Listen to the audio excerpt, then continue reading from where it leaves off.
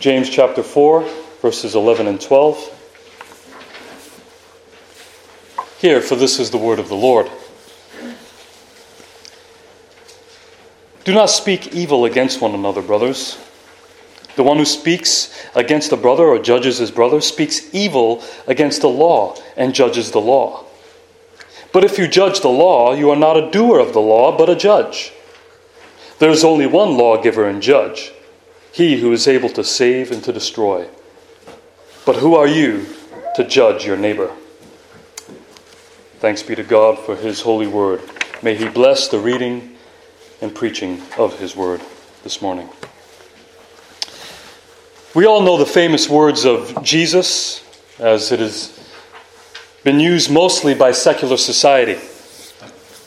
Judge not, that you be not judged. These words have been misused by many to self-justify personal sins. I'm sure we've heard it from friends and family. Don't judge me. When in fact the purpose of that passage was to uproot personal sins. In other words, Jesus is calling us to look in the mirror and ask ourselves, what am I doing wrong? While most use that passage so they have an excuse not to repent. I have nobody judging me, so I can live my life the way I please. I'm scot-free, since no one is judging me. But really, it is to turn our eyes from judging everyone else to looking to our own need to repent before we can be of any help to anyone else. And if it is actually followed through, we would spend most of our lives removing the log out of our own eye before we even consider the speck in our brother's eye.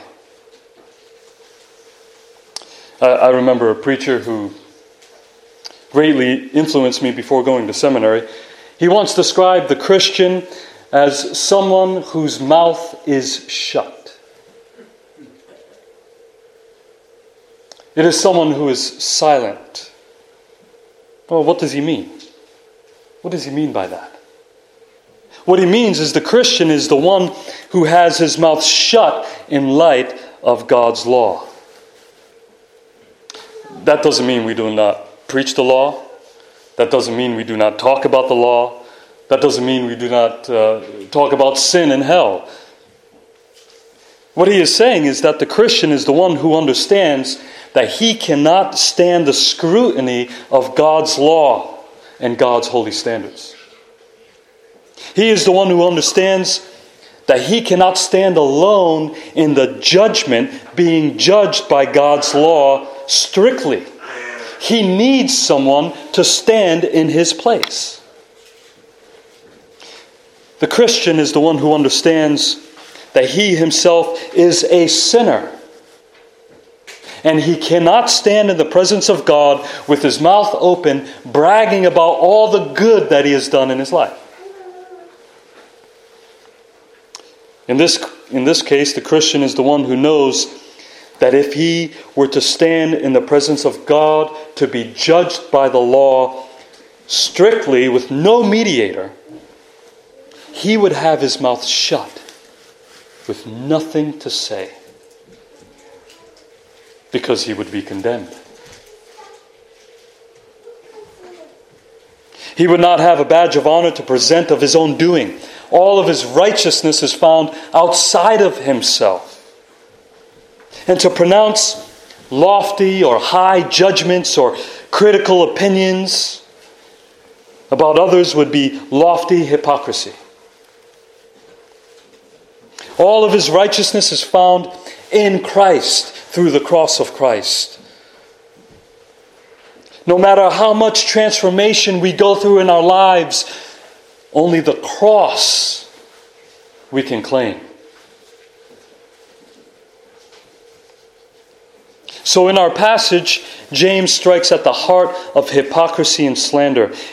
He is addressing once again the sins of the tongue. Because worldliness is evident by the use of our tongues. So in doing this, what he is doing, he is dethroning the sinner and exalting the one lawgiver and judge. He brings all men under the scrutiny of God's law and asks this question: who can truly stand? Who can stand? As you read throughout this letter, James has been asking many questions. So now, I'm going to ask you a couple. First, who is above the law of God? And secondly, who is above God? Don't think on that too long. I think you know the answer to that question. So first, he begins by giving a strong encouragement that speaks to us today, addressing the church and the fellowship that we have as brothers and sisters in Christ. He says, "Do not speak evil against one another, brothers." In the original language, the word evil is not there, but the idea is there. He is telling them, do not speak against one another, specifically in an evil way. He is saying, do not slander one another.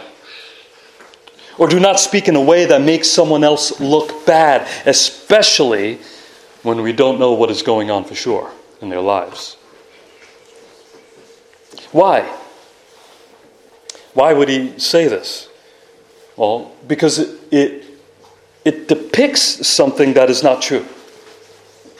It depicts a deceptive lie that many of us fall for every day. The lie that says that we possess some sort of perfect and complete knowledge of anything. It depicts this lie that involves self-elevation, where we elevate ourselves to a place that we have no right to be. And that is the problem here. In the eyes of God, it is an audacity that sinners would elevate themselves to a place that they don't have the right to be. And this audacity of speaking against a brother or sister in the Lord, he describes when he says, the one who speaks against a brother or judges his brother speaks evil against the law and judges the law. That is the holy law, the eternal law, the law that shows us the holiness of God, because it comes from God, from His nature, from His character, and it shows us how we are called to reflect God. But why is he equating judging a brother with judging the law? That seems kind of odd. Well, because the law of God is for all men, with me included. And this law shows us how we are to love God and to love neighbor. In fact, the law is a law of love in Christ. And it shows us how we are to love our neighbors as ourselves. So what he is saying is, the one who judges his brother, the one who slanders his brother, the one who condemns his brother, has failed to keep this law. In fact, since the law is for all man, if you slander your brother, you slander the law of God. Because the law is revealed in all man. Every man is like a walking law. The law of God has been revealed to all men by way of conscience.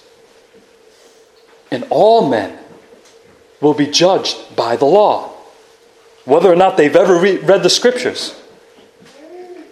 They will be judged by the law because it is revealed in every man. And everyone will be held accountable to it.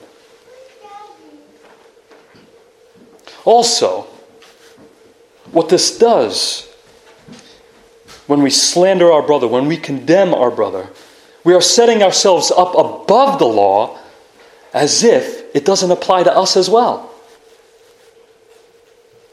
We've heard the phrase applied to vigilantes, that they are above the law.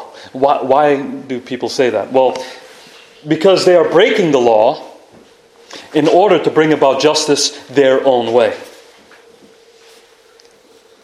Sounds like politicians of our day, doesn't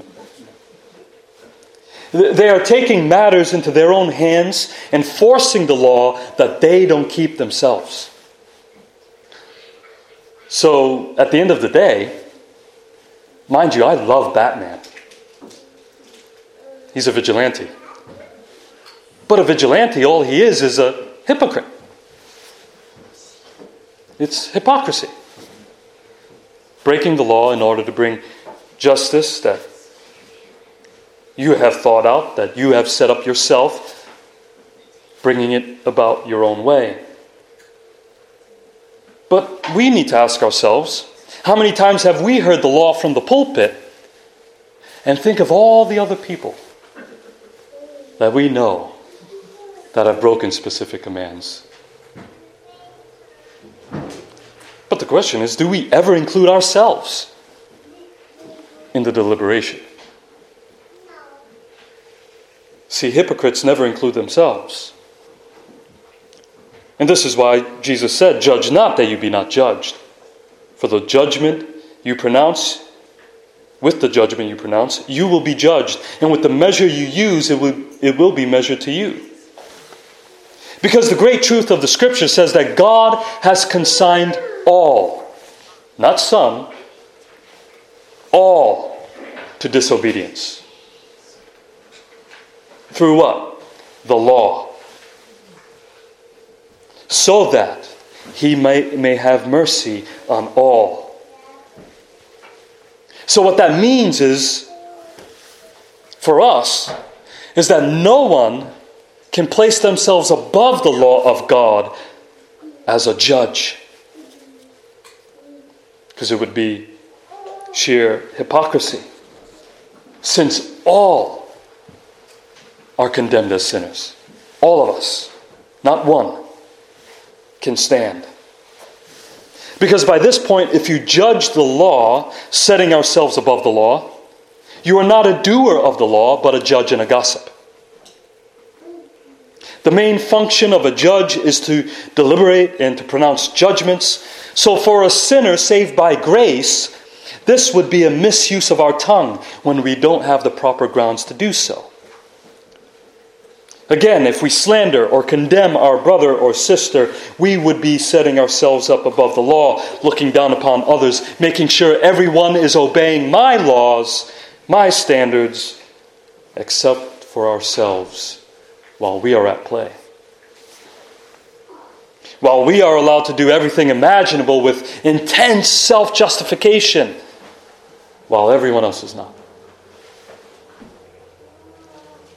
This is self-righteousness that he is addressing, self-elevation. And this leads to picking and choosing the worthy from the unworthy in a superficial and man-made manner. It is not using sound judgment. We have sought the judgment seat without being given that right. Isn't that what's going on in our society today? Remember, James says to be doers of the law, not hearers only, and certainly not a judge of the law at all. Because if we are busy judging others or condemning others, we are not busy doing God's will. We are distracted, and we are not putting our own hands to the plow. Now, if you're like me, you're probably asking a few questions to yourself. When and how are we to judge? Because Paul does say we are going to sit with Christ in judgment one day. Judging the nations. Yes, but not yet. And actually that passage was meant to show that we would not be ready to judge anyone or anything if we can't settle trivial disputes in the church. He's addressing the same sins that James is addressing. And it involves spiritual immaturity. Because instead we self-elevate to a position of judge rather than lowering ourselves, becoming humble servants who will be exalted by God. And that is the difference. Here, he's addressing people who are self-elevating versus those who are humbled and who are exalted by God. Self-exaltation versus God exaltation.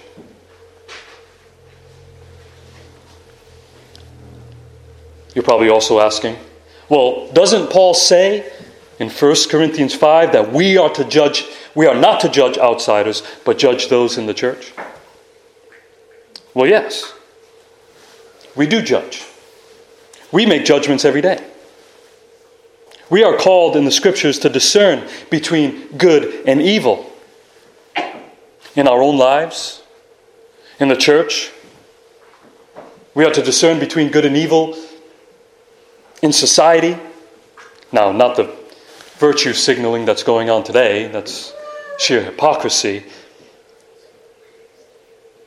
But yes, we are called to discern, not slander. That's totally different. Slander and discerning between good and evil are two different things. Paul even calls us to discern who we hang around with. He says, bad company corrupts good morals. We are to judge. But it's not a self-righteous judgment. It's not a slanderous judgment. It's a judgment knowing that we can be corrupted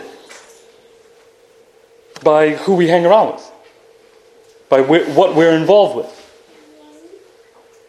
It's acknowledging that we too are weak, though we are Christians. He even says to avoid certain Christians who live certain lifestyles. And he names one of them in 1 Corinthians 5. He calls him the reviler. Who is the reviler? He's the one James is speaking to here.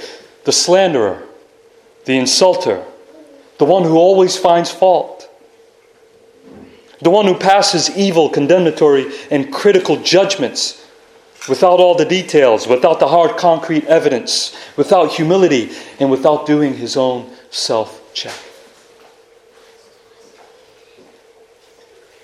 The one who passes evil judgments, he says, stay away from them.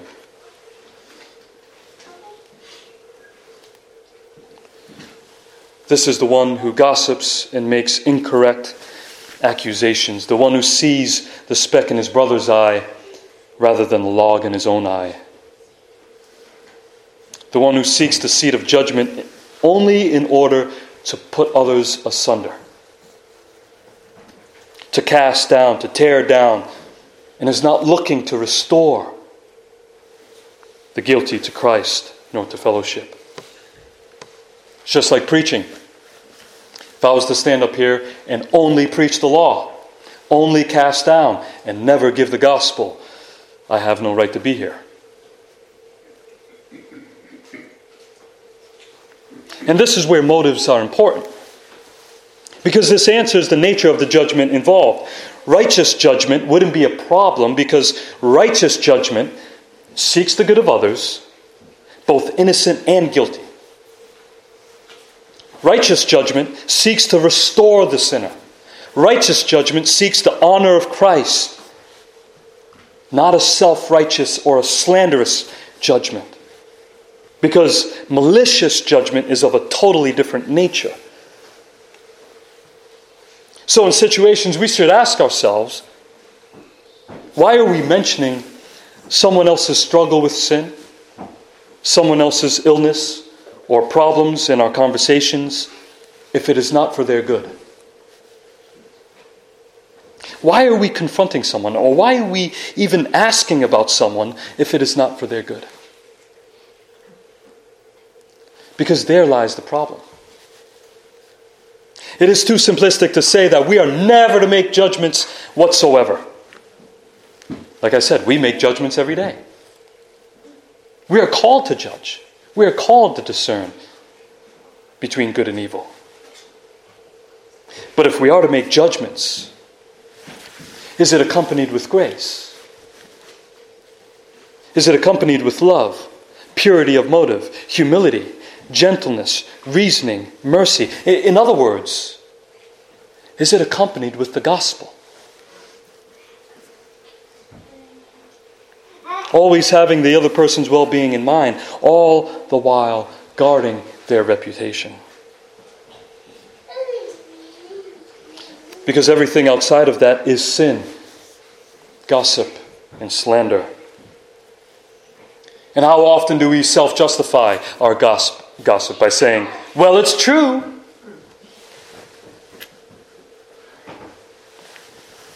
Yeah, it's true. It's also true that it's gossip. Well, this deception and the audacity of self-elevation to the point of judging our brothers is greater than we think. Because not only is it to self-elevate as judges above the law of God, but it is also to self-elevate in order to try to be God. So we would actually think, without saying it, that we are God, who knows and judges perfectly. We claim to know the heart of man when we don't. And that is the self-deception and the root of slander. Claiming to know something that we don't. We claim to know someone's true spiritual status when we don't. Remember, we judge a tree by its fruit. Right? But we can never judge the root. Once we go beyond judging the fruit, it becomes slander. Very easily. We ought to be careful. We make judgments as if we will not be judged by the same measure. Now, who is the only one who is allowed to think this way? God.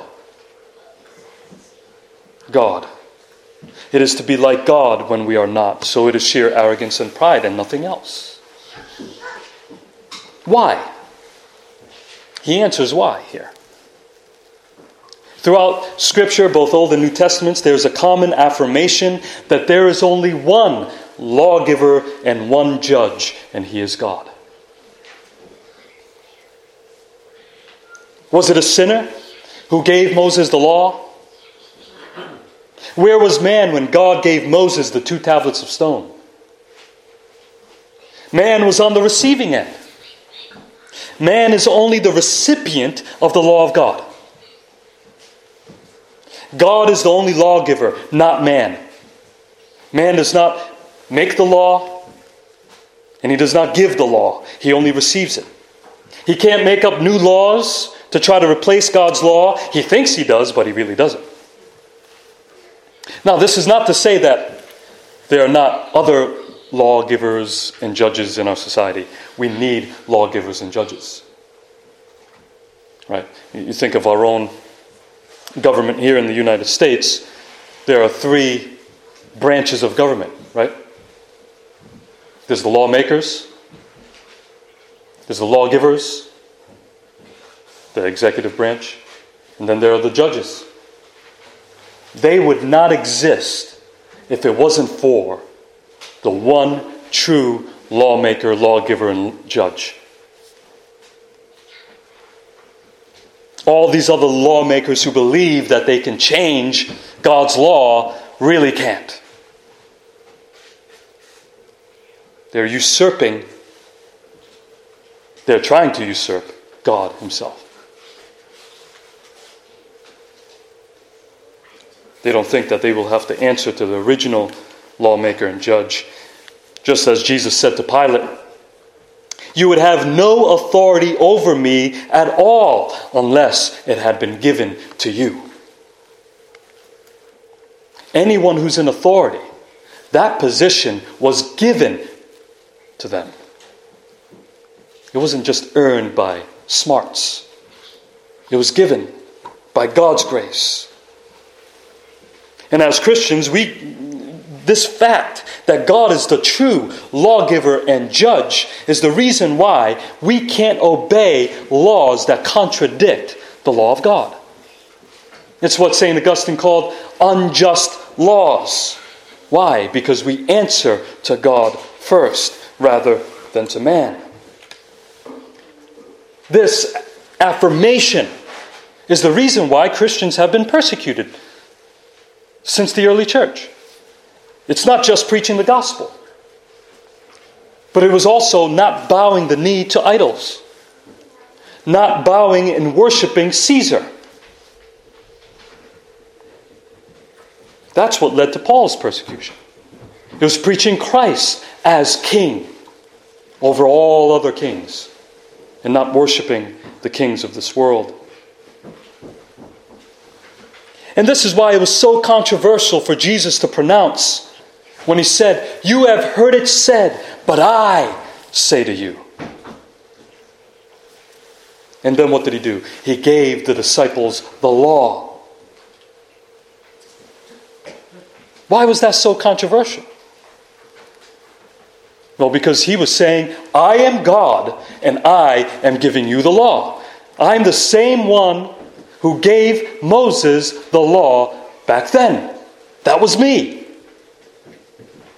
And I'm also the man who's bringing you these 2 tablets of stone, as metaphorically speaking, to you today. That's why it was so controversial. He claimed his divine right as he is God, the Son of God, the same one who gave the law at Mount Sinai. He is the one judge and lawgiver. There's also another common affirmation in the world as well, and the phrase goes like this: only God can judge me. Only God. This is even tattooed on people.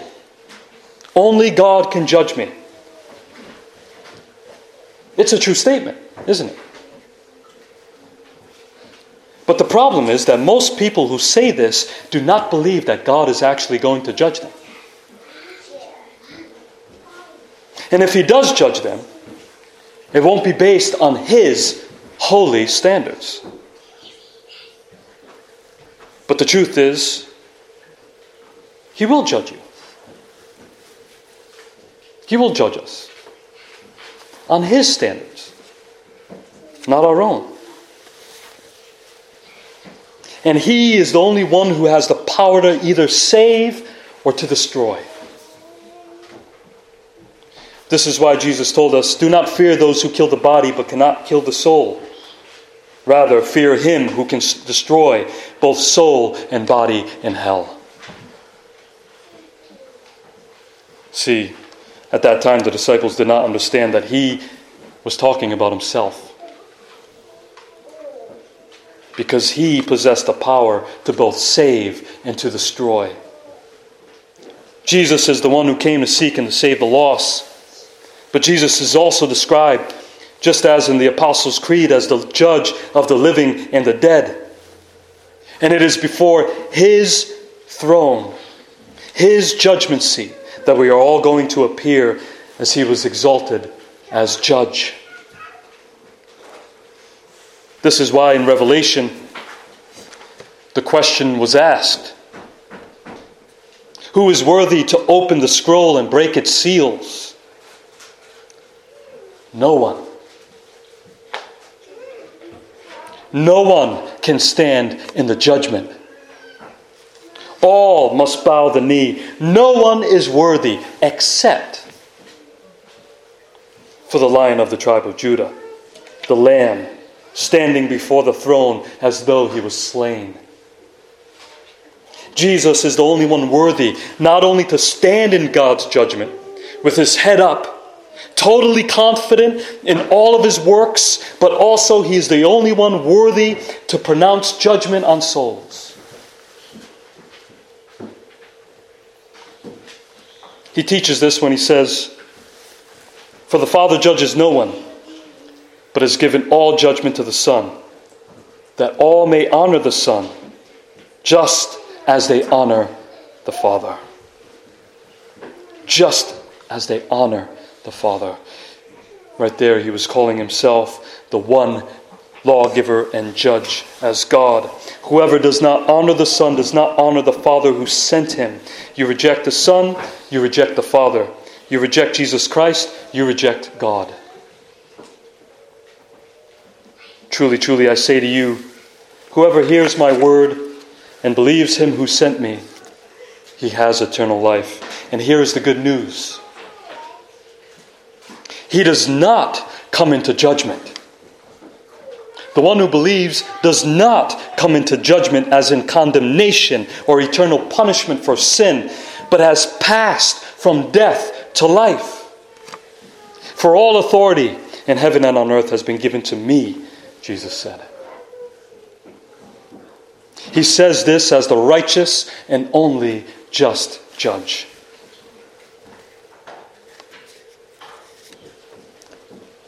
So after considering the humbling fact that we are not God, I hope this passage has made that clear. James asks a convicting question to his readers. Who are you to judge your neighbor? For we all are sinners, and we can't escape the judgment. We can't stand above the law. We can't stand under the law to be judged by it. We can't run from the requirements of the law. So where does that leave us?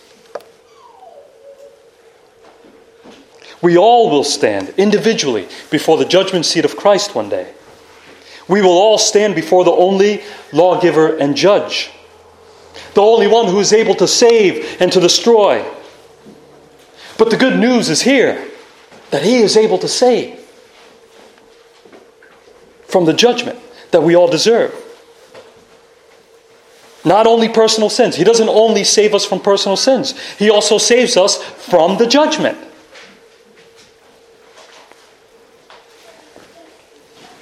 Remember, Jesus says, whoever hears my words and believes him who sent me has eternal life. He does not come into judgment, but has passed from death to life.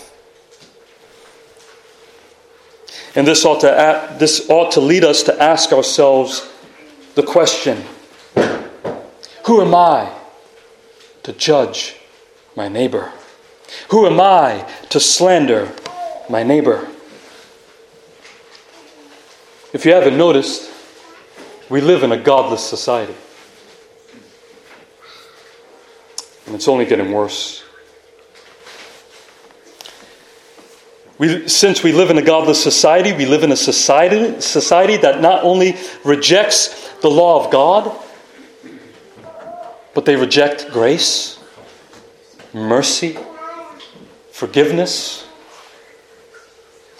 We live in a society where apologies are no longer enough. Repentance is no longer enough.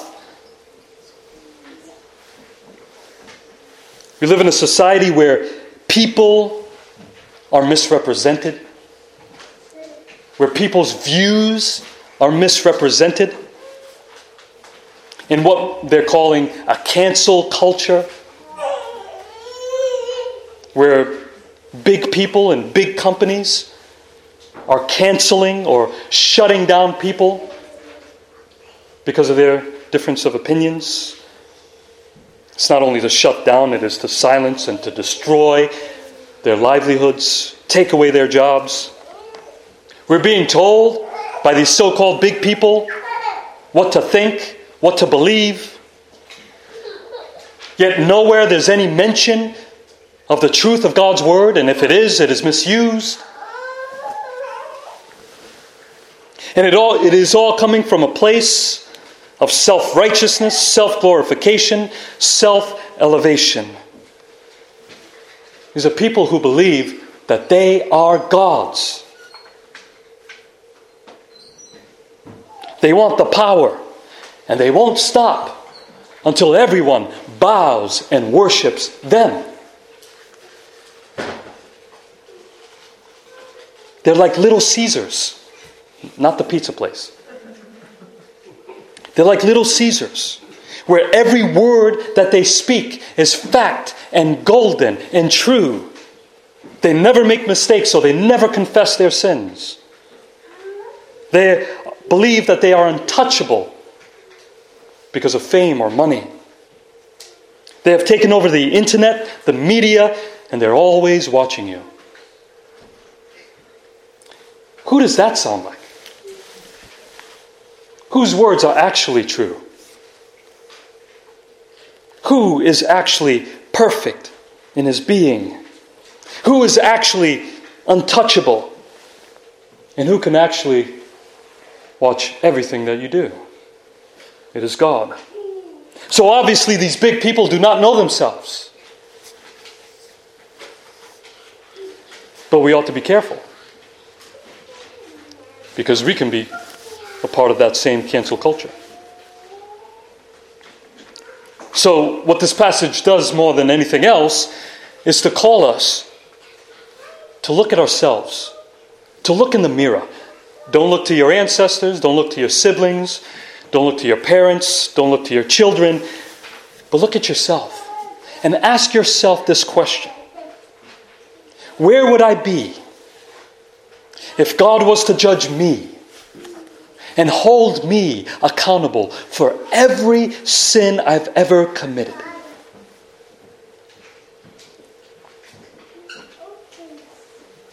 According to his standards, not my own. Wipe that clean and say, where would I be? I know where I would be. I'd be condemned. I'd be in hell at this very moment.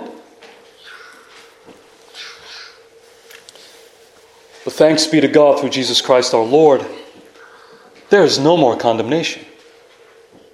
There is no more judgment, for the just judge came to die on behalf of others, as a ransom paid for many, so that we will never be condemned in judgment. For our sin bearer bore our judgment at Calvary. So instead of misjudging our brothers, we ought to be reminding our brothers of this truth. Amen. Let us pray.